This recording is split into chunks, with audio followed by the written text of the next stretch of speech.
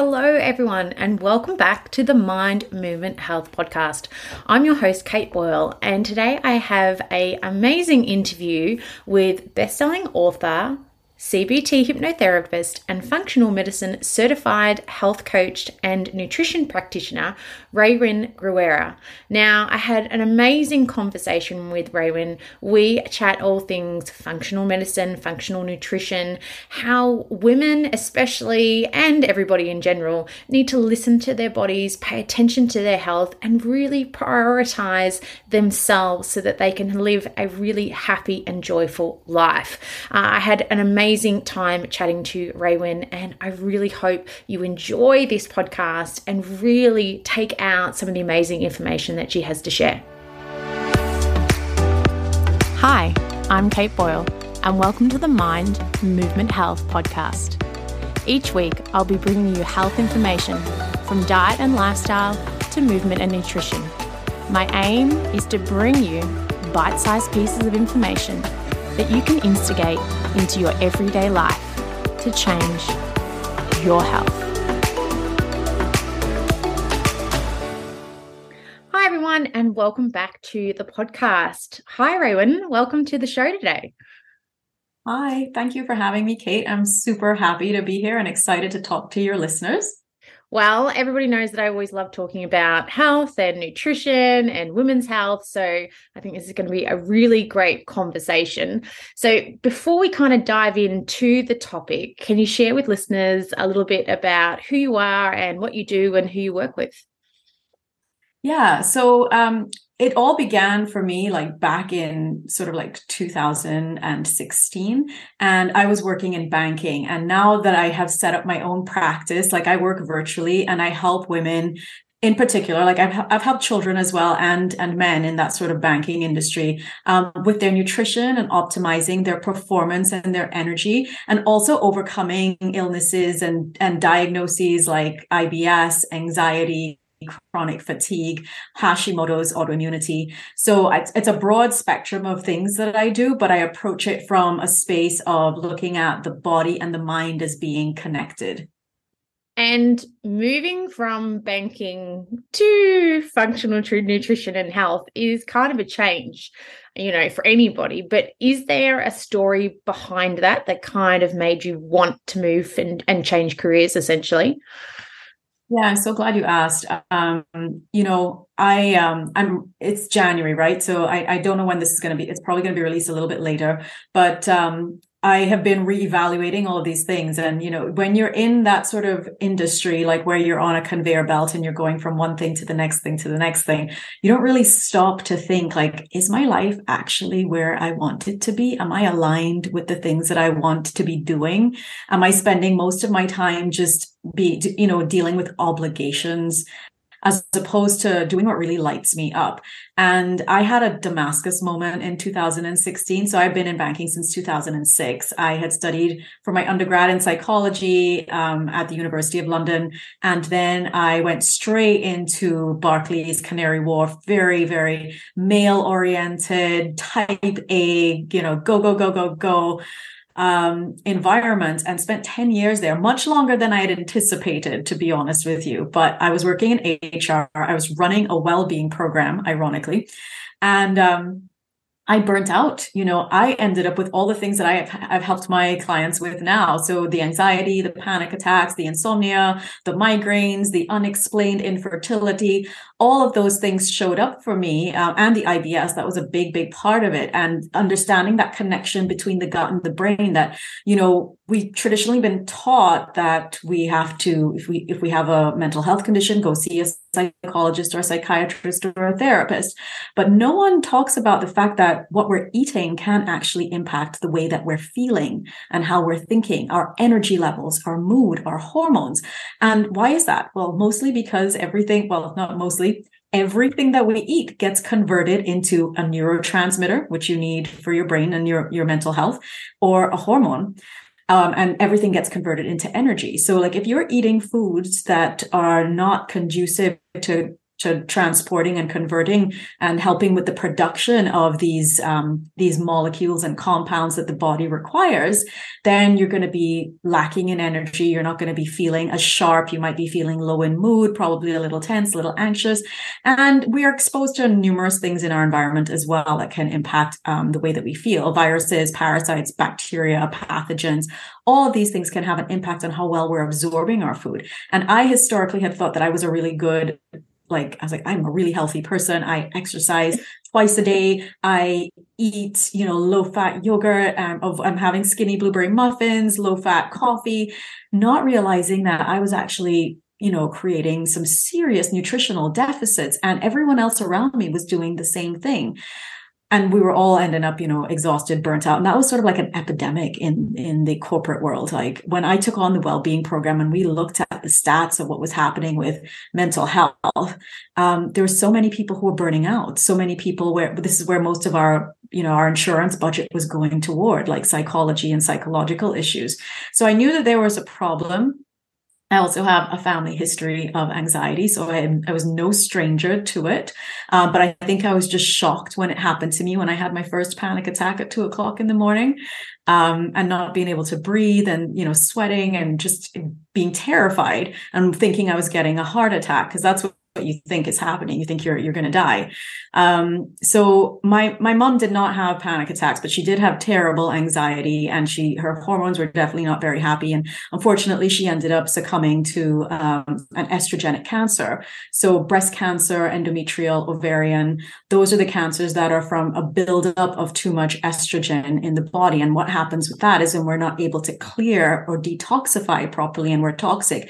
And there are clues and signs and symptoms that show up so early on in our lives, but we tend to put ourselves on the back burner. And she was a mother of 5 children, so she never put herself first. She just constantly she was just in survival mode. She was in fight or flight all the time, making sure her kids were fed, we were going to good schools. And she did have help. She had my dad, she had my grandmother, but it's such a mission to, I think for women in particular, and I know that we're talking to women today, like when we get little niggly things, we're so like, we don't have time. Like, I don't have time to deal with that because something else is a priority. Something else is screaming at me. But what ends up happening is that over time, those things that you've been putting on the back burner and that you've been like, just taking a pill to deal with, let's say you're getting recurrent headaches, for example, or recurrent rashes or allergies, skin allergies or hives. We go for the quickest thing that we can fix it with, which is, a pill, like, some sort of Benadryl, Piriton, Aleve, ibuprofen, whatever. But we never address why am I getting these things over and over? And why should I be taking these pills for, years? And in her case, she had several problems with her skin for years. She had issues with her gut and with her skin. And everything that I know now is that these are signs of like your liver not working well. And because the liver's not working well, the hormones aren't clearing and detoxifying properly. And then they build up and they can lead to problems later on, dis-ease later on. So personal story. Yeah, it's very long, very convoluted. And I'm in a very reflective place right now because I've just come back from, it was her 1-year anniversary of her death. And I just come back from spending Christmas with my dad. It was our last Christmas in that house that we all grew up in.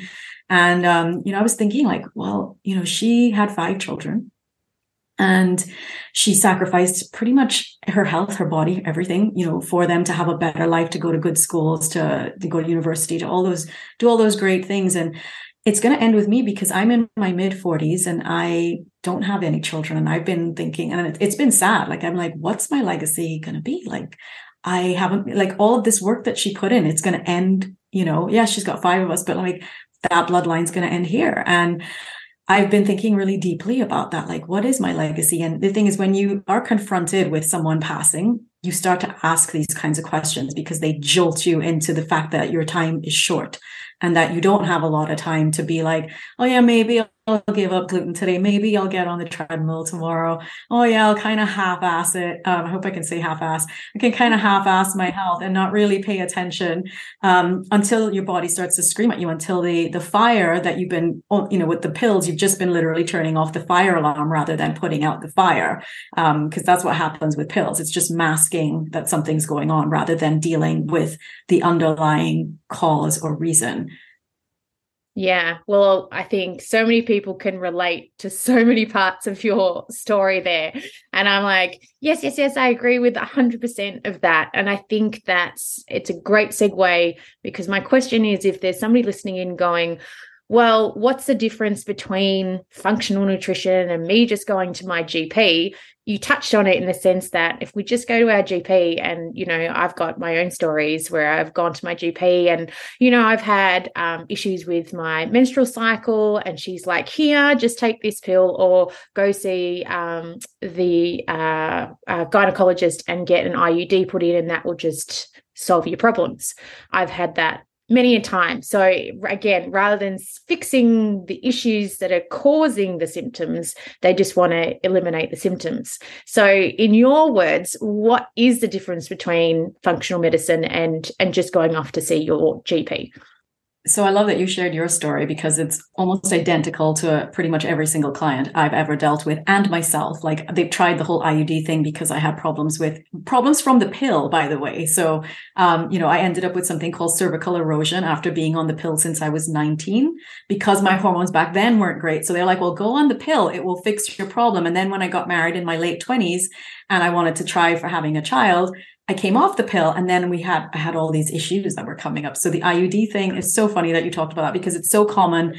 It's sort of like the go-to. It's like, well, either you go on the pill or you get an IUD, and just stop complaining and leave, go away. So the first difference is between, one is the length of time that a functional medicine practitioner or clinician will spend with you, versus your primary care provider or your GP. They typically, in the UK, I lived in the UK for 20 years. I'm now in San Diego. I grew up in Trinidad, and it's the same Western medical model wherever you go. So the Western medicine model is that you go in, they sit down, they're like, what's the problem? And then they go through like some charts, and they see, okay, this symptom matches with this drug, and they hand it over to you in terms of giving you a prescription. And then they're like, see how you do. Come back in a month, 2 months, whenever, or you do some blood work or something, and you're like, oh, this looks a little bit elevated, but don't worry, nothing to worry about. It's just kind of borderline. And you might be saying, well, I have symptoms. I'm really tired. I've had gas and bloating. My periods aren't really great. They're heavy. They're painful. Believe it or not, that is not normal. And you might be complaining about certain things, but they do blood work and they're like, oh, nothing really to worry about. Everything looks great. Check you in a year, and we'll see if it worsens. And then if it does, then we'll put you on some drugs. So that's the sort of traditional Western approach. And the functional approach is, well, when you come in and you sit down and talk to me, before anything else even happens, we start off with your whole history. So you start filling out like a ton of forms. Like, my husband just complained the other day because he had to see a functional provider. And he's like, oh my God, that just took me an hour and a half to fill out forms. I was like, well, how are we going to get like information, like the best kind of information, if we don't, do that? So that the case, the client history is a big, big part of it. And being able to sit down and review that in tandem with lab work. And the labs that we're doing is not just blood work. Like, we're looking at saliva, we're looking at hair, we're looking at urine, we're looking at stool, because like, remember I was talking about the gut before being so important with anxiety and a bunch of other things, skin, etc. So there are a ton of tests that we will run, and then we will sit down with you and say, okay, this is explaining why you're feeling this way, even if your blood work has said you're normal. Because the thing about blood work that everyone should really understand is that the blood is a snapshot of a moment in time, right? It's not predictive. It's just telling you what's going on right now. And the ranges that your Western doctor is going to be using, they're very broad, and they're measured and averaged against a sick population. And what we've got happening in functional medicine is that we have narrower ranges, because we're looking for optimal health, like optimum functioning. So that broad measuring you against a sick population to tell you that you're normal, we know that that's no good. And that's why, I had a client who had a thyroid was elevated at like 4.5 or something, and they told her that she was normal. I was like, no, an optimal range for your thyroid is between 1 and 2. We don't want to see it at 4.5. But she was having problems with fertility, endometriosis, and really struggling, lots of pain, lots of issues. And they were telling her that she was normal. So when she came to me and I sat with her and I looked at her blood work, I said, okay, well, first of all, this is like, it's telling me that there's a dysfunction going on here, and we're going to look into that before it becomes a full-blown disease. And I think that's what I love about functional medicine. It's like looking for how well all the different systems in the body are actually functioning. So instead of just looking at this one little snapshot and thinking, oh yeah, everything looks okay, it's like, well, let's see how the hormones are doing. Let's see how the immune system's doing. Let's see how the digestive system's doing, your detox system's doing, your energy production, and your nervous system. So we call them the hidden stressors. So hormones, immune, digestion, detoxification, energy production, and nervous system. And then that gives us a really clear picture of where we need to focus our efforts after that. So it's looking for nutritional imbalances, all those sorts of really, really cool things, balance of bacteria in your gut, overgrowth of pathogens, etc., all that kind of really cool stuff. And it gets really, really, what I love about it is that it's so personal. And that's the real difference, apart from the amount of time and all that other great stuff. We're looking for why, and we're looking at how it pertains to you, rather than, oh yeah, go on a paleo diet. Oh yeah, I'm good. Go vegan. It's not like that. And traditional dietitians and sometimes even regular nutritionists will not do any testing, because they'll just say, well, why don't you try the low FODMAP diet, or why don't you try this diet? But they don't personalize it, because what works for you might not work for me. And what I love about functional medicine is that we can get really, really personal with diet and exercise and rest and stress reduction and supplementation. And the length of time that I work with a person isn't 10 minutes. You know, I'm going to spend a good 2 hours in our first kickoff session.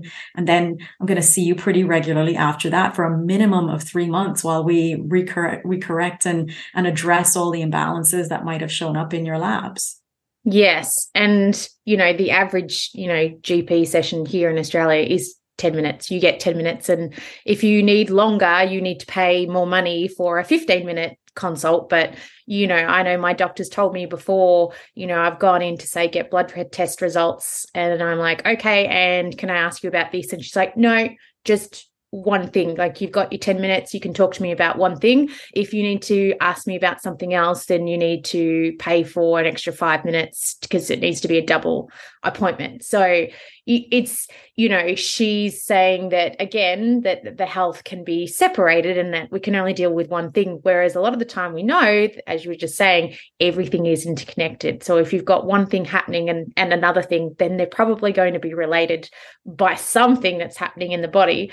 But that's just an example of how I think, from what I've experienced in Western medicine, that it's not as cohesive, it's not as thorough, and I love the whole thing of functional medicine. But I also think too, on the flip side, the patient coming in needs to be open to learning more and spending that time, because I think a lot of people think that it should just be a quick fix, and that I don't want to spend a lot of time on this. I do just want something that's going to be quickly, and the doctor has that answer for me. Yeah, you're 100% right. I've always said I've never been in the business of convincing anybody that this is a good thing to do. Like, I've come to it because when I had seen every ologist known to man after 7 years, by the way. So my journey, my own personal journey, took about 7 years before I discovered functional medicine. And I had gone through the endocrinologists, the urologists, the gynecologists, the psychologists, the psychiatrist, did it all. And then ended up like discovering functional medicine. And you know what? My job at Barclays was actually a blessing, because I was running this well-being program. I had a whole team of various providers around me, and I'd have like different events and cool things and people that I'd bring in. And I brought in a functional nutritionist, but she was there to talk about children's health. And when she started listing off all the issues that you could have from taking multiple courses of antibiotics, and what that could do to your child's gut, and what it would do to their skin, and what it would do to their attention and focus, and what it would do, to their mood. And I was like, oh my God, every single thing she's listing off, I've got. And I had been on about 50 courses of antibiotics across my life, like since I was little. I was in the Caribbean, and the first thing the doctors would do would be like, here you go, your throat hurts, here's some antibiotics. Oh, you got a blocked nose, here's some antibiotics. Oh, you've got a cough, you've got an ear infection, here's some antibiotics. So like literally, and I had no immune system, and one course of antibiotics, I want everybody to listen to this. One course of antibiotics will wipe out your gut immunity for up to 1 year. right? So your gut bacteria gets wiped out, and you need your gut bacteria. We have over 1 trillion microorganisms living within our intestines, and that helps with our immunity. We've got about 80% of our immunity is actually in our gut. So, which is why food is so important. And then, of course, most of our neurotransmitters, we've got about 70% of those are created within our gut as well. And hormones are converted within our gut. So the gut's really, really important. And that's why I've got the name, the Gutsy Executive Coach, because I like helping people connect the gut with the brain, with the skin, with the energy and the mood and all that cool stuff, and helping you perform and really be at your best and being powerful in your body and your mind. So if someone's listening in going, yes, I definitely want to start changing my gut health, where do you suggest that they start with? Just, easy, straight away, they can listen to this and then go, yeah, I'm going to implement this now. Yeah. So in the absence of testing, I love this question. In the absence of starting off with testing, start paying attention to how certain things make you feel. So when you eat certain foods, notice, like, am I sleepy after I eat this? Like within 2 to 4 hours after eating it, do I have a headache? Do I feel a little foggy? Like I can't really think. These are clues that whatever it is that you're eating is not actually that great for you, that it's like hurting you, right? So that it's taking energy from you, because ultimately food is meant to give us energy. So if you notice that when you eat, you become itchy, cranky, sleepy, kind of zapped after having something, that's a clue. So maybe keeping a diary, a food diary or a journal, that would be a good way to start paying attention to if what you're doing is actually good for you or not. And then something else that you could potentially do is, like, believe it or not, sleep is so important for your gut health. If you could start going to bed at like a decent time, and when I say decent, like 10 p.m., because the gut and the brain start to repair themselves between 10 and the liver between sort of like 10 and 2 a.m., 10 p.m., 2 a.m. So you want to make sure that you're getting into bed at a good time, because then that actually helps with the body regenerating and restoring itself. It actually helps with production of anti-aging hormone, right? So I know a lot of people, when they hear that, that's like DHEA, like, yeah, that's your anti-aging hormone. So when they hear that, like, okay, I'm going to go to bed, I won't need to buy some lotions, whatever. So you'd save some money if you start going to bed at a decent time, getting off the phone. You could invest in a tracker of some sort as well, like some sort of wearable tech.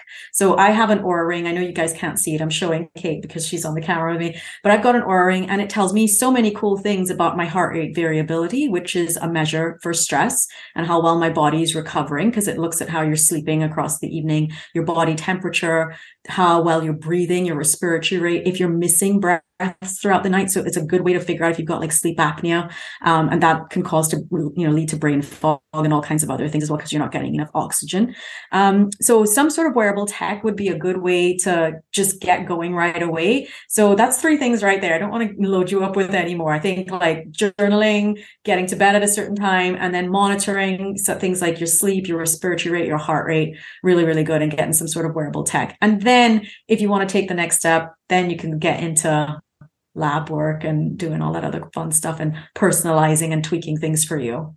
Yes, well, the Oura Ring is on my list. I know they're really big in the States, and that's how I've heard of it. I've never met anybody in Australia that even has one. I know I can get one shipped here, so I've already looked them up. But also I've heard a lot about the Whoop as well that you can get, which tracks heart rate variability and stuff as well. So there is more and more tech coming out there, and I think they can be a really great, useful tool. But I know I often say to my clients, because I have one client that comes in and she's listening to this podcast, she'll know she relies on the tech a little bit too much, because she will look at her sleep score in the morning and be like, oh, it only gave me a 6 or a 60% or whatever it is. And so then she feels bad, and then almost sets her day up like she's not going to be as productive because her sleep wasn't as good anyway. So I think it can be really great, useful information, but we have to almost separate it from it affecting, our day in a sense.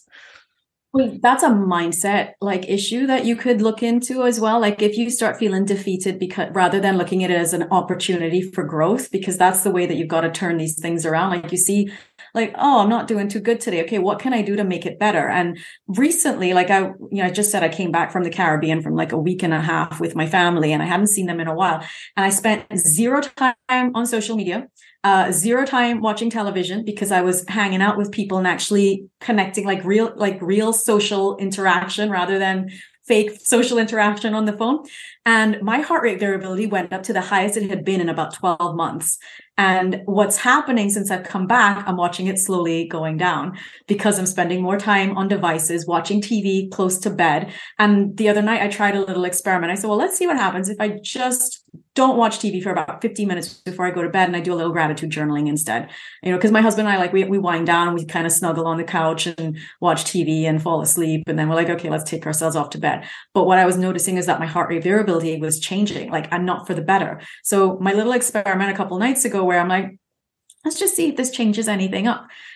Because, I wake up and I see it and I'm like, oh, that's not so good. Like a couple of weeks ago, it was really good. And I guess that's because I was not having the blue light exposure, and I was actually having real bonding and connections and oxytocin and all that cool stuff that really does actually physically change your body, right? It's not just, oh, socializing is good for you. It's actually physically on a cellular level, it's regenerative. And I saw it happen. And so when I did that little thing where I was like 15 minutes, I was like, I didn't fall asleep in front of it. I took myself off to bed at a sensible time. And we're normally in bed by about 9:30 anyway. And I decided to just do a little journaling, do a little bit of reading, and lo and behold, my heart rate variability that night had changed. It actually had gone up by a few points. And I thought, okay, very, very interesting. Blue light really is a thing.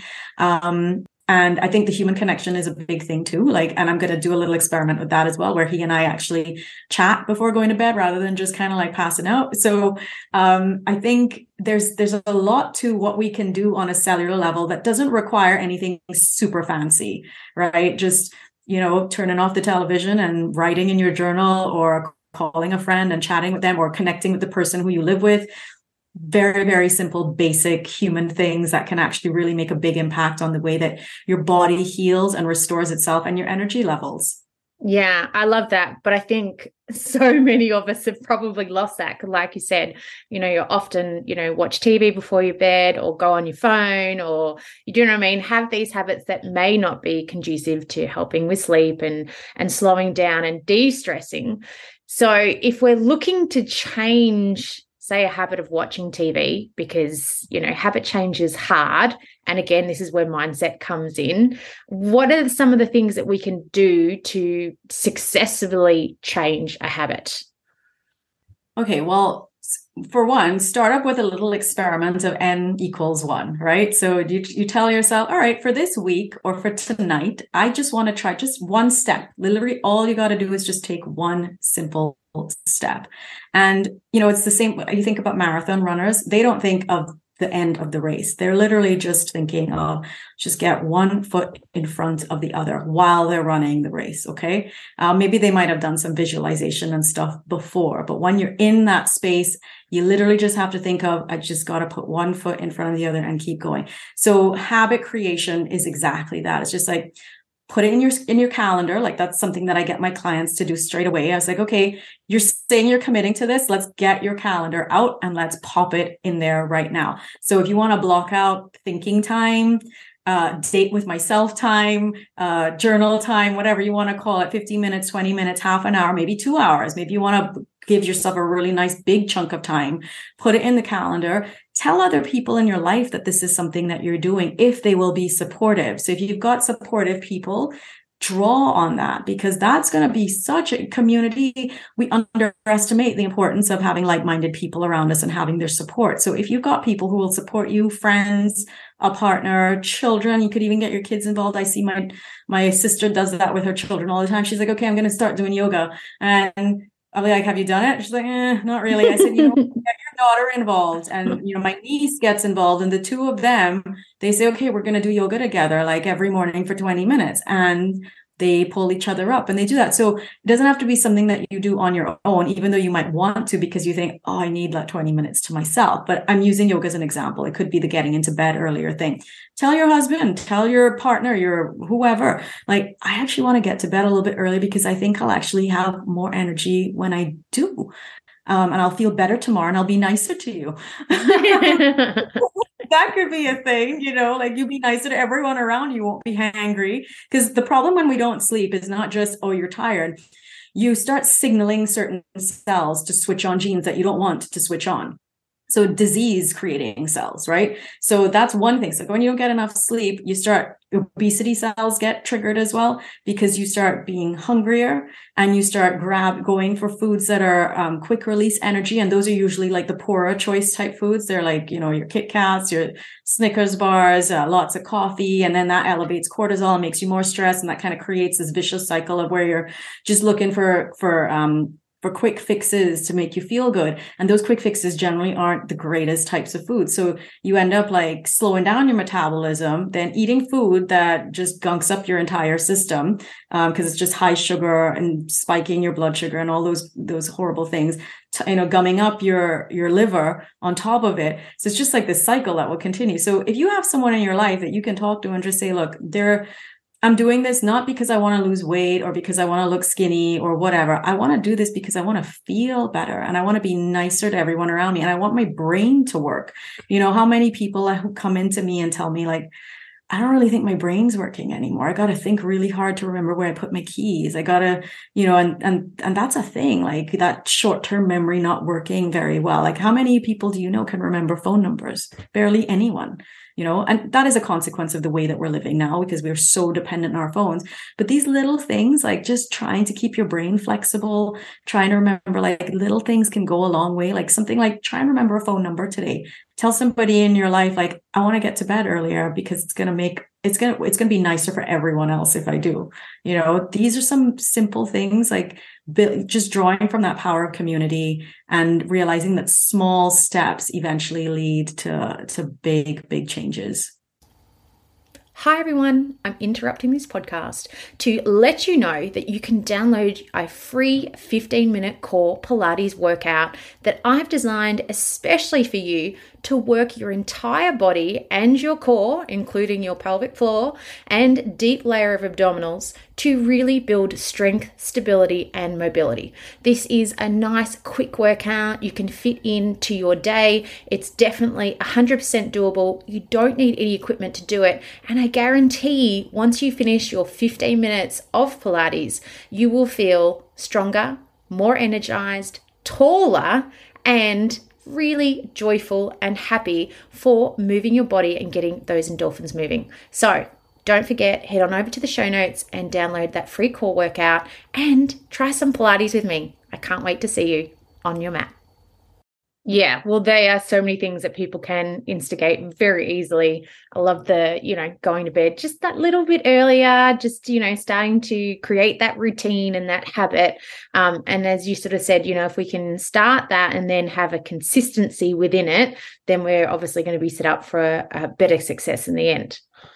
Mm-hmm. And if you struggle, then hire someone, like we always think that we have to do all these things alone. Like if someone in your life isn't supportive, then find someone who is. And maybe that is a coach that you've got to work with and someone who's going to keep you on the straight and narrow and keep you accountable and not make you feel bad if you fall off the wagon, because we're human. Life happens. Not every week is going to be perfect. Not every day is going to be perfect. But if you can just think, I did one thing today that was good for myself, then that would be enough, right? Like that would be enough. And then you can build on that. It's like, okay, this week I'm just going to focus on sleep. And then you nail sleep. Then the next week, going to focus on, taking my supplements, and then the week after I'm going to remove some of the trigger foods. And within a month to, 6 weeks, you would have really started transforming so much of your body as well as your mind. Yeah. And that link, you may start out thinking that you want to change your diet because you want to look good in your bikini. But I think, when you see the effects that it has on your performance, on your focus, on the, that then becomes more of your why to keep going. Because when winter comes around, who cares about the bikini anymore? It's all about how we're feeling and how we're performing. Exactly. And, ultimately, you cannot go into trying to solve a problem with the same mindset that got you into it. So people who show up and say, wait, I thought you were just going to give me a meal plan and some supplements. I'm like, well, the food is one, it's the food is like a symptom of other things that are going on, like, you know, the poor choices. Like if you weren't anxious or stressed and you had energy, then you wouldn't be craving the junk food, right? This is just a broad example, right?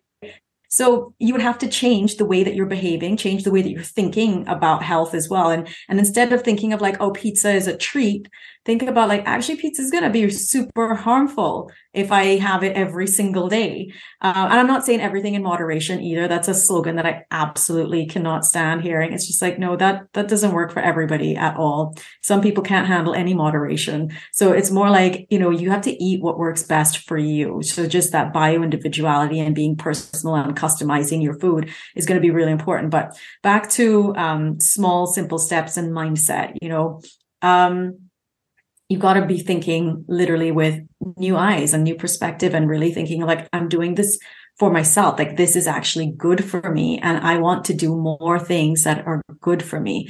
So I hope that, you know, if you think about how much you value yourself, how much you value your energy and your time, and you have to think, I'm not going to let anything get in the way of committing to myself.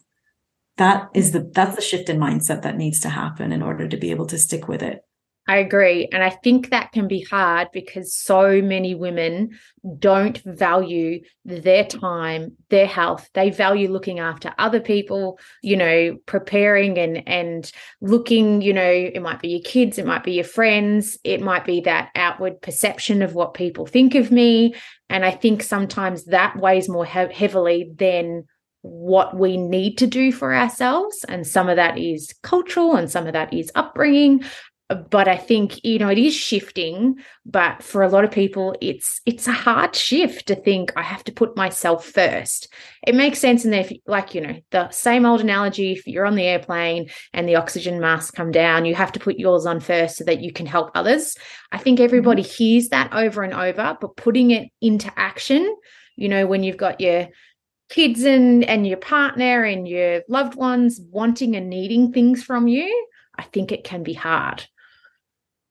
It can. And what ends up happening is that we tend to go for, again, quick fix, instant gratification to make us feel better. So we'll go for the mani-pedi or the facial or the designer handbag or designer shoes, in order to feel like I'm taking care of myself. But that's the same sort of Band-Aid kind of approach as medicine, right? It's just like, it's not really dealing with the real issue, that you're not prioritizing your own health. You're just sort of like, oh, I'll just pacify and placate for right now. And, you know, back to, I think what you were just talking about was really interesting. You were talking about women always putting themselves last. And like I said, with my mother, I saw it over and over and over. She was a martyr. Definitely. That was her archetype. She was a martyr.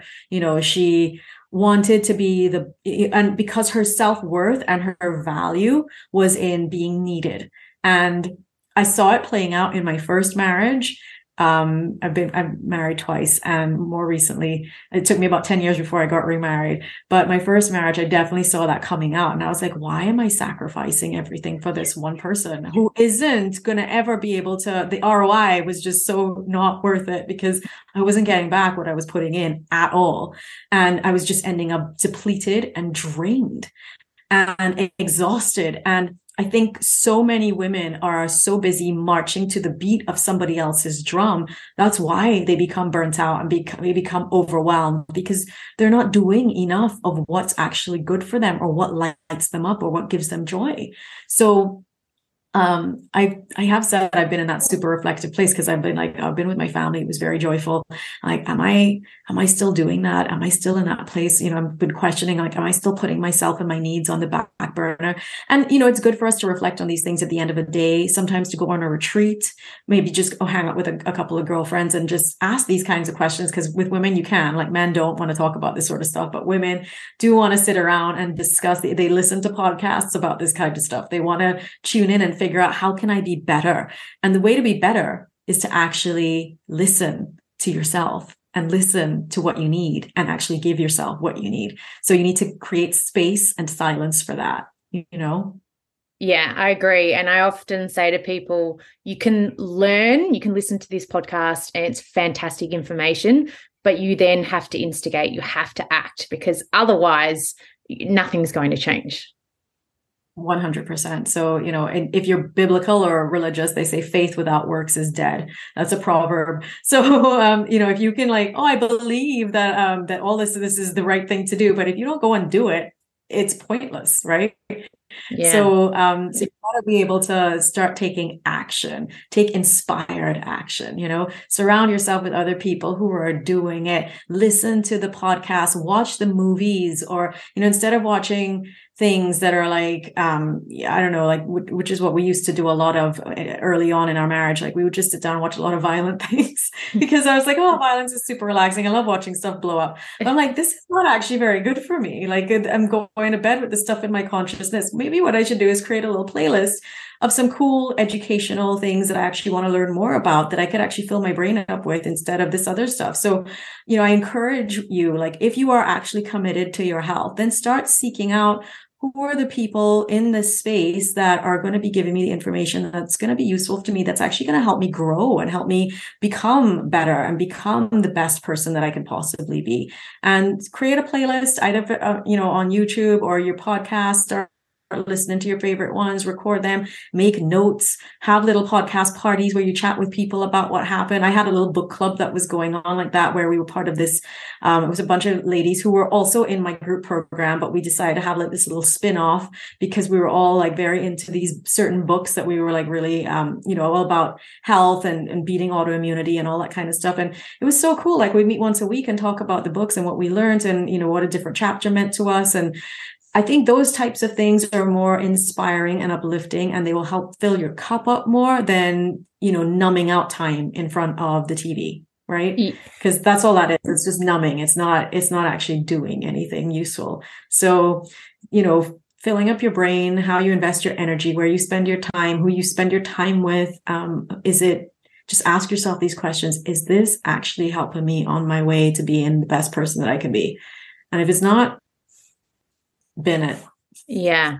Well, I know I was just having a conversation with someone the other day about the level of violence in, say, TV shows and movies. I feel like for me, and it's, this is just an observation, but I feel like when Game of Thrones came out, if anybody's seen Game of Thrones, it took violence and, graphicness, even sex scenes and stuff, to the next level. It was, to me, I feel like I hadn't seen that much in one go in a TV series, probably in particular. You can seek it out in movies, but it's usually got an R rating and things like that. But I feel like, that was like a change. And now there are a lot more, intense violent scenes and more graphicness in a lot more TV series and movies than there used to be. So I feel like we're almost being desensitized in a sense to this. But as you said, it's not conducive to being in that parasympathetic state where we're calming our nervous system, especially before bed. It really is going to put us in that flight, or fight state. So trying to avoid that before bed is great, but they always say that about the news as well. Like, the news is generally not going to be beneficial for your mindset or your mood or your performance. So, focusing on trying to drop back into that parasympathetic state, whether or not it's through, listening to something educational or, singing or dancing or doing a meditation, it's better to drop into that state. But I just thought, you bringing that up about violence just made me kind of think about that and segue to it. I think it's so good that you brought that up because I am horrified by the things that I see on television whenever I do. I mean, we don't even have like real TV anymore either. We got Netflix and Amazon Prime. And that in itself is like, I'm disturbed. Like some of it's so disturbing. There are things that you see and you're like, oh my God, why would someone dream that up and put that on a screen? So now it's like embedded in my subconscious forever. I can't unsee some of these things, So I'm very selective now. I think during COVID as well, like you were numbing out because there was so much crap going on in the world and you just like, I don't want to really deal with any of this. So I think we've developed a couple of not so great habits because of that, like just sort of like sitting around and watching a lot of TV. But I am actively working against that. And I love that you talked about the fact that you can't get into a good headspace or, have that nervous system balance or reset right before bed. Like, and that's the thing, like if your dreams start becoming disturbed because you got people chasing you in your dreams because you're watching crazy crap on TV, like that's not restorative in the slightest, is it? Right? Yeah. Exactly. It just, No. but yeah, it's interesting because I was having a conversation with somebody else and they had noticed the same thing. So I often think, am I the only one noticing these things, or are other people thinking it too? I think there are some people who are definitely being numbed by it, because I have some Facebook friends who I noticed that they're like, "Oh my God, did you see Squid Games? It was amazing." I was like, you could not pay me to watch that. Like, there's I, no way. yeah, I Yeah, was could the not. same. Yeah. I I like, was I saw like, headed. I was like, why are they making us think that this is okay? Like, how yeah. washing on a Um, whole different level. it was really interesting because a lot of people, it was very hyped up at the time, and a lot of people said, "Oh, watch Squid Games." So we put on the first episode, and within the first 10 minutes, they essentially show you what's going to happen, and for the storyline, and we were just like, "We're done. We're not going to spend, let's just say it's 8 episodes at an hour, 8 hours of our life, watching people die." You know what I mean? I was just like, this whole concept of a show is wrong, but it was interesting that so many people, it was one of those addictive shows that people were really drawn to, whereas I was like, you know what, nah, this is not something I need to expose myself to. So yeah. Super creepy about that, because I actually know someone very close to me in London who got approached by a producer for being in a real life Squid Games. So like, Yeah. which is what I had initially, which is when I first saw it come out, I said they are going to make us think that this is okay, and then there's going to be like real life Hunger Games, and I'm like, no, not into it. Nope, not buying it. So there's certain things like cancel your subscription to Netflix. That's like what I would say. Just cancel it. Just be done. Don't tune into that stuff. Tune into better things. Like, I mean, YouTube is full of crap too, but at least you can kind of filter the crap, and you can be like, oh, I'm going to follow this doctor, I'm going to follow this healer, or, this Pilates instructor or whatever. And I'm going to listen to what they have to say, because at least that way you can create your own TV, your own playlist that way. You know what I mean? Yeah. But also, I think what you brought up before about being reflective, if you are watching those shows and you are going, yeah, I don't feel amazing. Like, if you finish watching something and you just feel terrible and, anxious, or, almost dropping into a depressive state, then it's maybe time to turn it off. But I think just building that awareness around it is a good first step as well. Yeah. And angry, just remember angry. So anxious, depressed, but angry, because I think the violence, we watch violence, and you can act out violence because you keep seeing it happening over and over and over. So I would say, like, be mindful, be very, very mindful, and about what you consume, not just food, but what you consume, in the ether. Yeah. And we're running it short on time, but I do want to segue and ask you about the hypnotherapy, just in relation to how you utilize it in your practice. Well, I love that we were just talking about brainwashing, and now we're talking. So that's a really good segue, because therapy is they see, I think everyone has seen Shallow Hal with Tony Robbins and Jack Black, and they kind of think like, oh, someone's going to snap their fingers and you're going to fall unconscious, and then you're going to get these thoughts are going to be embedded into you, and you can't, you get a trigger and whatever. It's not really like that. Like, that's a stage hypnosis technique, and it's all stooges and fake. But what hypnotherapy is essentially about, and how I incorporate it into the work that I do, is helping you to become conscious of the unconscious. So the things that you want to consciously create in your life, and the stuff that you like to release, we address that in a session. So it is a combination of like psychotherapy, counseling, even a little bit, and some coaching. And then what we do, which is the fun part, is that I get to repeat it back to you, like what it is that you want, what are your hopes and dreams, the vision that you want to create. I repeat that back to you while you're in a very deeply relaxed state. So using certain breathing techniques, certain affirmations, and repetition in particular works really, really well for getting the body into that parasympathetic, super deeply relaxed state. But what's interesting is that everyone thinks you become unconscious, but you don't. You actually tune everything else out, and you start tuning in to yourself. So that's what's really beautiful about it. And yes, you can feel like a bit of like a dreamlike state, like an altered type of state, but it's because you're bypassing all of the noise, and you're getting really, really deeply down to what's inside of you, and being able to embed some of the things that you want to embed, and letting go. Because sometimes we might use a visualization to help you release something that you don't want to continue doing, or we might use a visualization for helping you create the future you that you want to be. And professional athletes do this a lot. They call it mental rehearsal and visualization. So they always visualize what being successful and victory will look like. And I do the same thing with corporate clients. I do it with my clients who've got problems with anxiety or with phobias. Phobias is probably one of the biggest ones. Fear of flying, fear of spiders, although I think fear of spiders is actually quite healthy. But well, it's something that can hurt us. Yeah, something that can actually or fear of sharks, but yeah, fear of flying, these are things that they can be very easily overcome in like 5 to 6 sessions of hypnosis. And and that's, I had a client who was afraid of flying for about 35 years of her life. And she said, I'm never going to be able to get over this. And I have been faking it. I'm supposed to get on a plane with my husband to go to, they weren't married yet, but they were going to become married. And she's like, I have to get on a plane for my honeymoon and I'm terrified and I don't know how I'm going to do it. We're getting on a propeller plane from Egypt to from Cairo to Sharm el Sheikh. I don't know how I'm going to do that. So I said, don't worry, like just leave it with me. And 6 weeks later, what ended up happening? She got married. Wedding was great. No jitters, nothing, fabulous. She gets on the propeller plane. So the woman next to her is having a meltdown and she's able to like help her through the meltdown because she said she was just so calm throughout the entire thing. And she didn't even need to listen to the recording before. So it's amazing what it can do, like in terms of rewiring and resetting your brain. It's like the perfect example of neuroplasticity.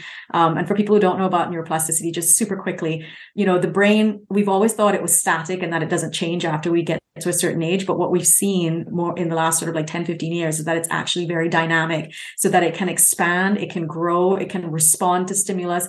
And if you keep feeding it positive things, it will seek out more positive experiences. And if you keep feeding it negative things, then it's like you're building a bridge for a negative pathway. So these neural pathways, you can literally rewire them just through the way that you're thinking. And that's why I do love things like gratitude. I love meditation because that is a neural rewiring. And even just, the words that you're using and, like I said, the conversations you're having, the things you're being exposed to, those are things that are wiring your brain in a particular way. So if you want to kind of elevate the way that you're thinking, elevate your consciousness, elevate your energy, best way to do that is to do things that are in alignment with that and live in alignment with that. So hypnosis in a nutshell: repetition, state of relaxation, visualization, affirmations. That's it. So but it's all the good stuff, but in a more focused things. Exactly, in a state of focus. Yeah. Brilliant. So amazing. So if you are struggling with maybe making some of these changes, but you really want to, then it might be a good place to kind of explore as well. Yeah. And that's why I use them in tandem with each other, because people do sometimes find it challenging to be like, oh, I don't know how I'm going to break that habit. I'm like, don't worry, we got this. Like, we're going to, you're going to have your own personalized recording with words that are specific about you and that reflect your situation rather than, something generic that you might download off of the internet about weight loss or whatever, Yeah. And I have to just chat about the whole plane fear of flying thing, because I was actually just listening to a podcast with a neuroscientist and she was chatting about people with the fear of flying and how control, or the lack of it when you're flying, is one of the main issues that people have because they have no control. And we as humans really love having control. So when it's taken away from us, then that's when we freak out. But some of the things she was saying that they have done to try to help passengers overcome that fear of flying is looking at the screen on the plane where it shows you where the plane is headed, how many miles it's traveled, how fast it's traveled, so that it's that just having that perception of having some control over what you're doing will help with reducing some of those fears. Yeah, 100%. And I love that they're doing that. I mean, that's actually the underlying issue with anxiety. It's a lack of feeling like you're in control. So, and panic attacks and all those things. So phobias, panic attacks, anxiety, they all have that root of not feeling like you've got a handle on what's going on around you and your surroundings. So I love that the airlines are tapping into that and helping people distract themselves, because the distraction is also a really key component to it as well, and substituting behaviors. So that's what they put in place there. That's a substituting behavior that, it's a distraction and it's going to keep their brains occupied so that they're not thinking about all the things that could go wrong, which is the catastrophizing aspect of fear. Fear and anxiety is all about, people end up catastrophizing and projecting like all the worst case scenarios. But as far as I know, no plane has ever been brought down by turbulence. And that's one of the first things that we start off like telling people, like, it's never happened. So Yeah, which is good to know. But they were also saying too with the in-flight sort of safety videos that no one ever wants to watch them because no one ever wants to think that something bad's going to happen. So they kind of like, they don't look at the hostess that's demonstrating, and they don't really kind of watch the videos. So what a lot of the airlines have done now is they have incorporated the safety into a destination video. So if you're, say, on a plane to Hawaii, it'll be like, we're arriving at the Hawaii Islands, and these are the things that you can see. And they're changing it into a positive way to include the safety information, and an exciting way in the sense that you'll learn more info about where you're traveling to. And they said that people have actually started watching those videos before they even get on the plane, rather than, they used to just get on the plane and then blank out because they didn't want to think about a dire situation happening. Yeah, that's brilliant. I love that they're doing that. I haven't seen that yet, though. Got to tell you, I don't think they do it on United or even BA. They haven't done that yet. So yeah, they have. I've been on Air New Zealand a few years ago prior to COVID, and they had done it on there, and we watched the video because it was very entertaining and very funny. And obviously, with it being New Zealand, they put in like references to Lord of the Rings and things that they're famous for in New Zealand. But yeah, I just thought that was an interesting way that businesses are now incorporating, the theory of control and mindset and all these things to help their business essentially, but it also helps people that are utilizing their products and services too. It's called edutainment, I think. I think that's the new catchphrase for edutainment, so that you can teach people things without having to petrify them, and for them to actually engage in the story, which is vital for anything to actually stick and get in, right? Yeah, 100%. Now, if listeners were, this is the question I always ask to wrap up the podcast. If listeners listening in today could go off and instigate one piece of health advice straight away, what would you suggest? Oh boy, this is a hard one, because being happy is just so multifaceted and being healthy. And I think giving yourself that space to ask those questions, like finding space every day. Like, am I happy? Am I doing what makes me happy? Am I living in alignment with my values? Am I married to the person I should be married to? Or, like those big questions. And even if they might be like, whoa, I don't know if I can deal with all of this right now. That's okay. But at least you're waking up, because again, all these things, like, they signal your cells. So if you want to be the healthiest, happiest human that you can possibly be, and that is my mission, to make sure that you are most fulfilled, you need to ask those big questions. You need to figure out, like, if I had to drop down tomorrow, or if the world ended tomorrow, like, have I done everything that I have wanted to do? Have I been happy? Do I go to bed thinking like, wow, that was a great day?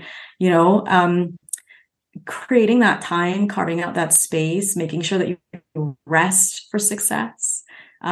Really, really big things that I think, more so than, look out for the carbs, or look out for, add more protein. And, everyone thinks that health is going to be all about like exercise and food. And I was like, no, that's secondary, because that comes because these other things are not in place. Like, when we're not happy, we engage in unhealthier behaviors. So figuring out what makes you happy will make sure that you're like actually aligned to the things that, you'll be eating in the right way. You'll be looking after yourself in the right way. Asking yourself big questions and making sure you've got the space to figure them out is vital. So the one piece of advice, find more restorative things and seek out joy. Make joy your priority. I love it. That's been one of mine the last few years, especially. And I think, with everything that has happened the last few years, a lot of people have been a lot more reflective. And, we've seen it change in society with people moving, closer to the coast or where they'd ideally like to live, or changing jobs or whatever. I think it's almost people have started to, I say, sort of wake up to, the way that they want life to be, rather than kind of just going on with the flow of what it is. Exactly. And, I saw it with my mom, and, she was living when I got married to my first husband, I was living her dream. And I'm like, this isn't really my life. Like, I'm living out somebody else's expectations. And it wasn't making me happy. It wasn't making me well. And, these are things that we got to wake up to, because eventually the suppression or the repression, I don't know which one it is. It's probably a combination of both. It does lead to, the body turning on itself, attacking itself, dis-ease, all that sort of stuff. So if you want to avoid all of that, just learn to be happy and seek out your joy, find your joy, follow it, wherever that takes you. So that would be my parting words to your listeners. Amazing. Now, where can listeners, reach out, connect, and find out, more about you and your services? Now, such a great question. So I would love to gift them a 10-minute positive reset. So it's not exactly hypnosis. It's a little bit of breath work, but it is a relaxation exercise. So I would love to give that to people, because it helps them reset the way that they're thinking, as well as it includes some beautiful affirmations. And it's on raewynreset.com. So I'll spell it for you, RAEWYNRESET.com. And you can download that there and start creating your beautiful new future, because it will get you into that headspace of projecting into what it is you really want. Well, I'll put that in the show notes too. So I'll pop the link in the show notes so people can head there and check it out. And are you on socials and stuff as well? I'm on Instagram. So I'm Instagram.com/Gutsy Executive Coach, and also on LinkedIn on just Raewyn Guerrero, just my name. And Facebook, I have a free Facebook group for anybody who wants to see more of me, talk to me, chat with me, because I host regular lives in there. Like once a week, I'll have a live going in there, Q&As and all sorts of cool things. And coming up in the spring, if anyone is traveling, like I'm hosting a retreat here in the mountains of Southern California, spring in the Northern Hemisphere, because I know it's a little bit different for you guys. Autumn for us. Well, that would be amazing. I can imagine that. Yeah. Retreat out here, because our house we're on 4 acres. We're very far away. We're about 45 minutes from the airport, but we are miles away up into the mountains, like about 25, 30 kilometers into the mountains. And we're just it's so peaceful on a lake, very quiet, beautiful, cacao, meditation, Pilates. Dream. Hiking, all the cool things, and beautiful San Diego weather as well to go along with it. So I'd love to invite anyone who wants to be part of that. Get in touch, drop me a DM through Instagram, and we'll talk to you more about it then. Awesome. Well, thank you so much for coming on the podcast today and sharing such amazing information. It's been such a pleasure having you on. I have loved it. Thank you so much, and God bless you for what you're doing in the world. Thanks for listening into the podcast. Please hit subscribe to be updated for each time we release a new podcast.